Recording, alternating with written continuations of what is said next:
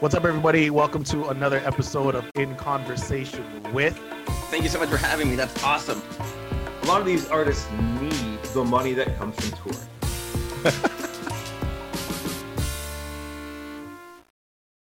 What's up, everybody? Welcome to another episode of In Conversation with.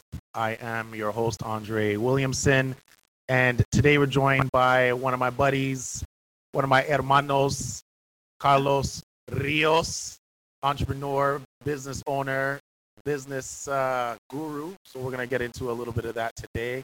Carlos, how's it going today? Hey, good, man. Thank you. Thank you so much for having me. That's awesome. But I am no business guru. Well, don't say that. Let's not start that way. I mean, we're gonna get into it. We'll see. Let's let the audience decide. How are you doing? How are you coping with everything? COVID-19. We're in a world pandemic. How are you coping? How's the business? Let's get into that a little bit.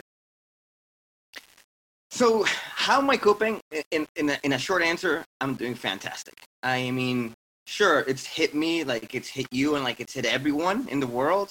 But I mean, being trying to have some good perspective. I'm not in Mexico. I'm not in Bangladesh. I'm not in a third world country. God bless them because, their challenge is far greater. We live in one of the best countries on earth. I think while Justin Trudeau may have his downsides, I personally think he's handling things incredibly well. Same with, even Doug Ford, man. Like I wasn't on his side earlier last year, but I have to say I'm impressed with how he's handling it. So the support I'm getting with the government, the way that Canadians are responding to this, in terms of actually staying home and following the guidelines and how we flatten the curve so quickly. Despite everything, I'm doing phenomenal. I'm very happy. But yeah, I'm working hard to kind of catch up with all the things that have been hurt by this, like everyone, but I'm doing okay. That's good to hear. And you're absolutely right with the Doug Ford comment, because if there's anybody that's won, he's won. And I am a little bit different than some other people when it comes to Doug Ford. Like, I think most people are against him or they don't like him for whatever reason. But back in 2015, 2016, I was a camera operator for CP24, and I was shooting during the Ford era, during the Ford mayor era, and going to the debates and actually being able to see Doug Ford and Rob Ford up close and being able to talk to them. And what I took away from that was these are two guys who, despite what people think about them, they actually genuinely care about the community. They actually genuinely care about people. And I think everybody is starting to see that now. And now he's paying healthcare workers a higher wage, which is great. So that's good. But let's get into a bit of business. So you are your own business owner versus me. Why don't you talk about that a little bit? How's that going for you? Tell everybody what Versus Me is. Sure. So yes, I actually own two businesses. Let's start with Versus Me. So I started Versus Me 2 years ago, and it's VSME, so Versus Me, and what it is basically a competition platform. The vision of the company is that eventually we want to have many different divisions or branches of the company. So, competition and jiu-jitsu, which is what we started with. It's called Versus Me Grappling. Then we want to have Versus Me Wrestling, Versus Me Taekwondo, Versus Me Skateboarding, Versus Me Esports. And so we're diversifying it eventually. But that's what it is. It's a competition platform. And the business model is very simple. People pay to register for an event where they compete in a certain activity. They collect points, and at the end of the season, they win prizes. We partner with other companies to get sponsors and gifts and donations. We've given away trips to the Philippines. We've given a bunch of gear and equipment to people that do jiu-jitsu. Go Float Burlington, big shout out there to Jeff in Burlington with his Go Float studio. So we give away floats. Because of COVID, my business had to be shut down. So part of what I've been doing in the past months now, it's been exactly a month, is diversify as quickly as possible, as soon as possible, because that was my income that was completely taken from me. Not 30%, but 100%. My business revolved around people paying to do jiu-jitsu. And obviously jiu-jitsu, for those who know, it's a very close contact sport. So my job literally went out. And not only did it go out, in one day I had to send a whole bunch of refunds to people who bought tickets. I mean, justifiably so, right? So anyway, how is it going? Well, it's not going. But we are starting what's called Versus Me Esports, and that's going to be coming out very soon. It's ready. VSMEesports.com. It's live. It's good to go. The only reason we're not pushing it is because I'm trying to partner up with some other, again, because that's what we do. We partner up with other companies to give away prizes. I'm trying to get really, really good prices for this. But yeah, that's how it's going. So yeah, the business is competition platforms. It's done because Jiu-Jitsu COVID-19. Once that's over, it'll come back. We will come back, and it's versus me grappling.com, vsmegrappling.com. So it's on hold for now. My other business is marketing. We have a marketing agency. It's called Ivory Business Solutions. Our clients are also being hit. One of our main clients is fortunately they can still kind of continue their services. Others can't because they're restaurants. So obviously they're being hit very hard. So that also went down. So my one business was gone completely, and the other one was basically split in half. Thank you for breaking that down. I'm really glad that you mentioned how you are adapting to the climate in both of your businesses, because one thing that I wanted to get into with you and other entrepreneurs is the importance of pivoting. And we never know, like we know in business that we cannot control environmental impacts, and this is one of them. And it hit us all at once, and we didn't know how long it was going to last, and now it's been a few months, and you're pivoting. So talk about the importance of pivoting as a business owner and how you have successfully identified how you need to pivot and how you've executed your pivot. When things in life aren't going your way, you have to pivot, and that also applies to business. If you have a friend, a relationship, a boss, a neighbor, an apartment, a dog, if things are not working well, if you don't make a change, it's going to continue. So when you ask the question, okay, about pivoting, once COVID hit, and once my job went out, I had two choices. I could either sit here and wait it out, and just like anyone else or everyone else is doing. By the way, not that there's anything wrong with that, because if you have a situation where you can actually live through it, maybe you have enough liquidity to survive it. If you're in a good place, then if that's what you want to do, by all means. But when you're not, if you know you need to do something about it, you have to pivot. So what do? Just look, the best advice on how to pivot, in my opinion, is look at your industry. What type of value do you bring? And if the value that you bring is no longer an option because of COVID, for example, my business is Jiu-Jitsu tournaments.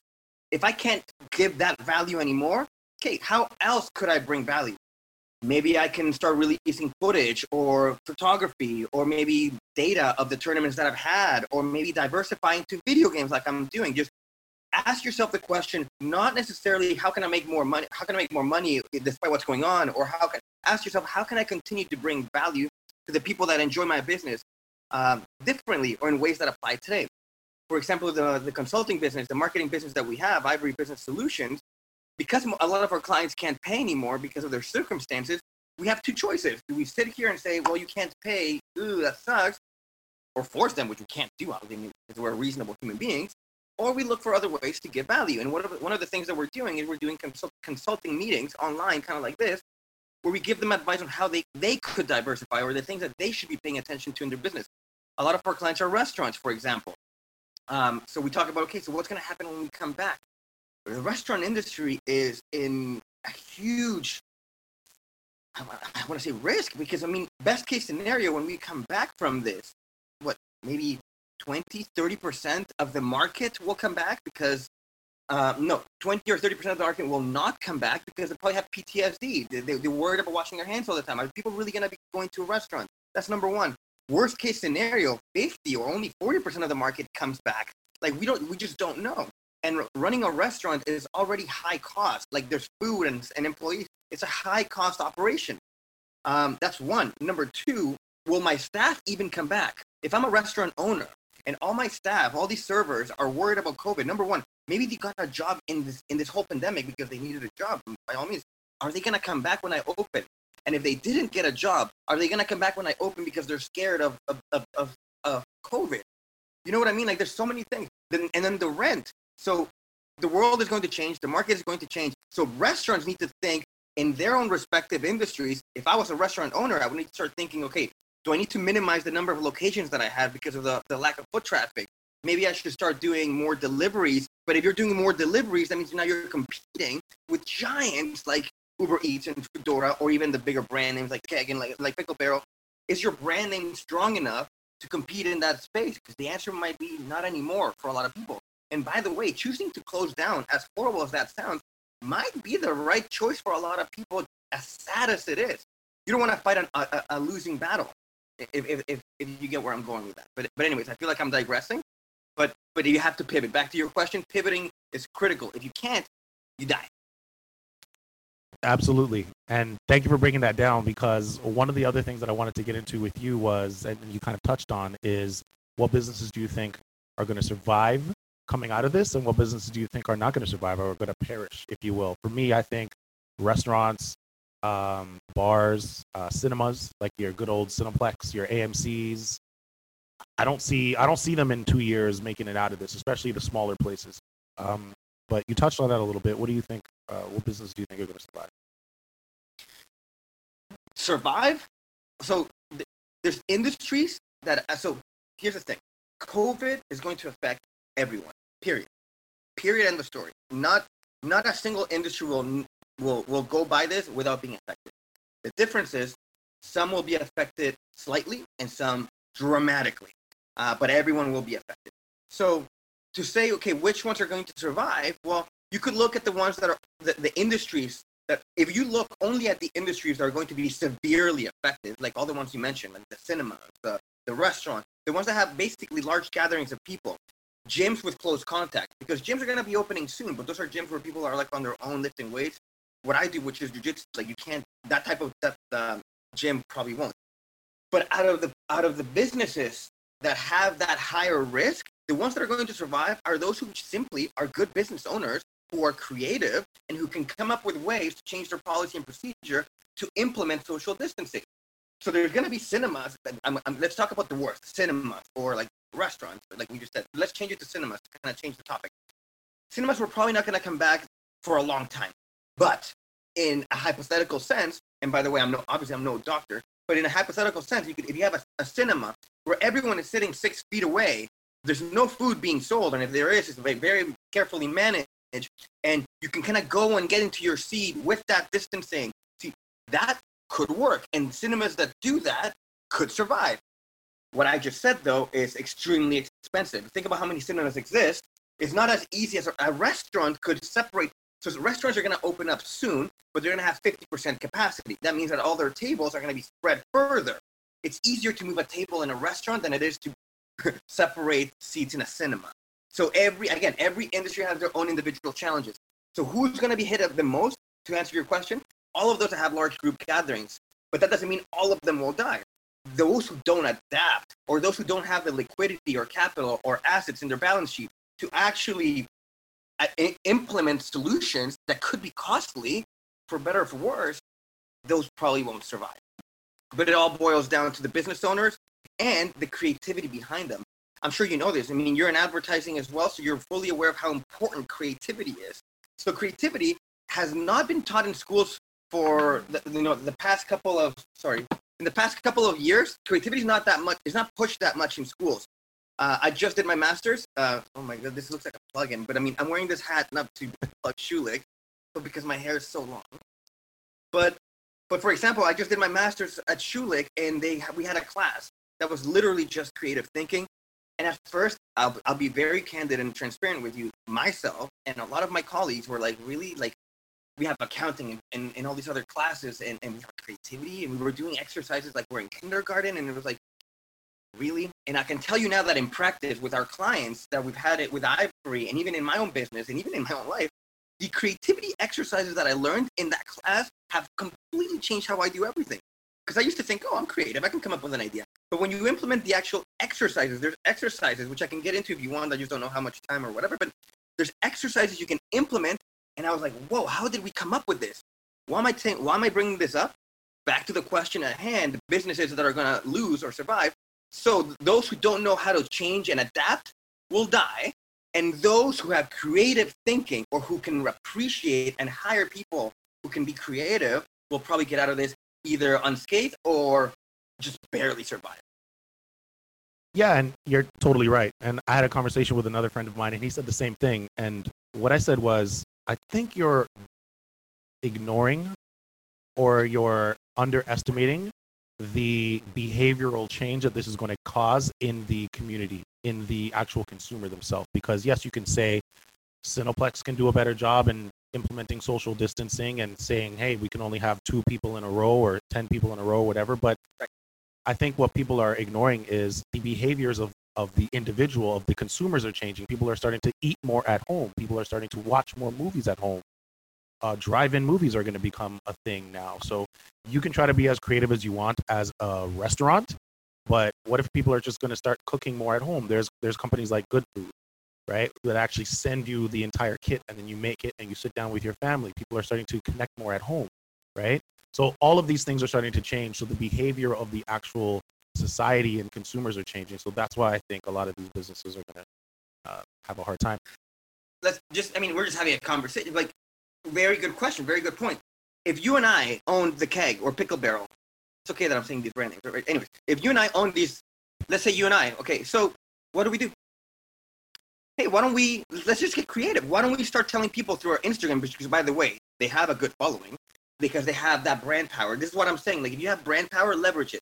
So if we're the Pickle Barrel or the Keg, people who already know our meals, people who for the past how many years have been coming to us, who already know us, why don't we start teaching them how to cook our meals at home? Hell, maybe we can even sell them our materials or ingredients, or make videos exactly how to replicate it at home, and maybe compete in price. Because now we don't have the operational cost of the staff. We don't have the operational cost of the overhead of the location. Maybe we closed 30% of them, and now we can afford to lower that price point, and now we can compete, like you said, with Good Foods. There's just an idea. I'm not saying that's a perfect idea, but what I'm saying is think about how you can survive, because if you don't, you'll drown. Right. And that is something that they could do. And I don't exactly do that. I don't know if that's even something they're thinking about, but you're right. Like, they could compete with those guys because they're already way ahead of this. Like the Good Foods, there's other companies too, but I got like a $50 coupon. I could just get, that's like 2 free meals right there. Boom. And did you get the email from Foodora? Sorry to interrupt. Yes. Yeah. Foodora. There you go. They're out of here, but we still have, what is it, DoorDash? There's still skip the dishes. Like there's tons of them. I want to talk about. I want to get a little bit more personal. We're talking about business and the economy and things like that. That's all great.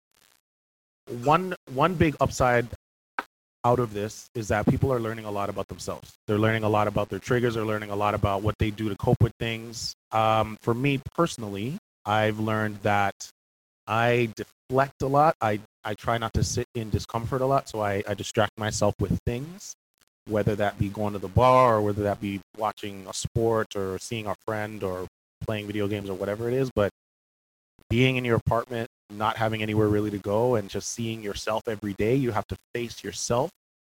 I've figured that out. So I've discovered meditation. Not discovered, but rediscovered, I should say, meditation. I'm stretching every morning. I'm reading more. I'm journaling. I'm seeing a therapist just to talk to somebody about like what's going on, and just like not even because of any other mental health reason, but just having a sounding board. Those are the things that I've come out of this with. Have you discovered any of those things? And if so, what new habits or routines have you developed? I have developed a very, very strangely loving, tight bond with my dog. And I know it's not that important, but to me it is. Like I never leave my house without him anymore. Before I would leave him here when I go to the gym or to a work meeting, because even though I'm an entrepreneur that works from home, I had meetings with clients, so sometimes I have to go to their offices, and I would leave my dog. Now all our meetings are via Zoom, so any single time I leave this door right here, he comes with me.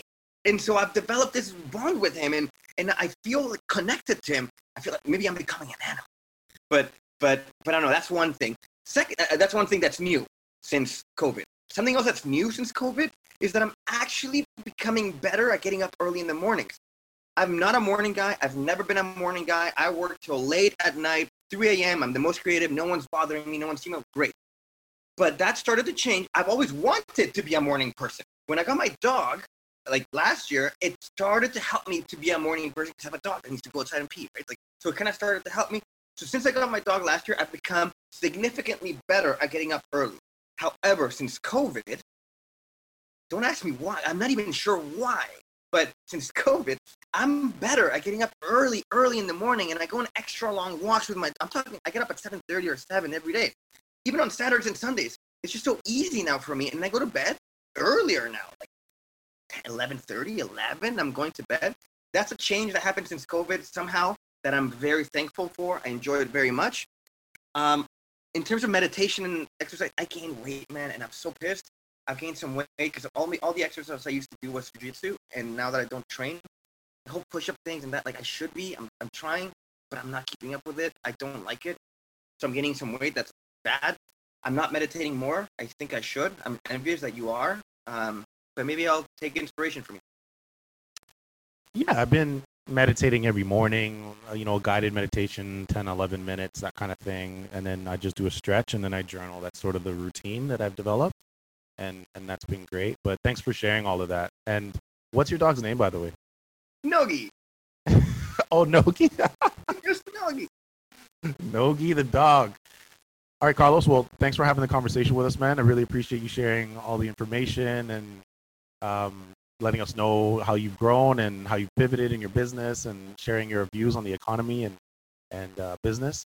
Why don't you let everybody know where we can find you and find your stuff and get in contact with you if you need to? Sure. Before I do that, then I just want to say, well, thank you, obviously, for having me and for even doing this, man, because, people like me who lost their job to COVID and people who have been affected by COVID, and especially who are entrepreneurs trying to build something, you have to remember being an entrepreneur doesn't mean you're successful necessarily. I mean, it's hard work. It's not necessarily the best thing. And we need all the help we can get, as you know, obviously, as well with your own business. And thank you for doing this. Continue to do this and getting these cool guests to come in and talk about what they're doing because everyone needs all the help that they can get. So that's awesome. In terms of my stuff, if you're into jiu-jitsu and you would like to compete in some jiu-jitsu tournaments when COVID is gone, you can go to VSME versus me, VSMEgrappling.com. If you play video games and you want to check out what we're doing in the esports world very shortly, but you can still check it out, it's VSME Esports, so VSMEesports.com.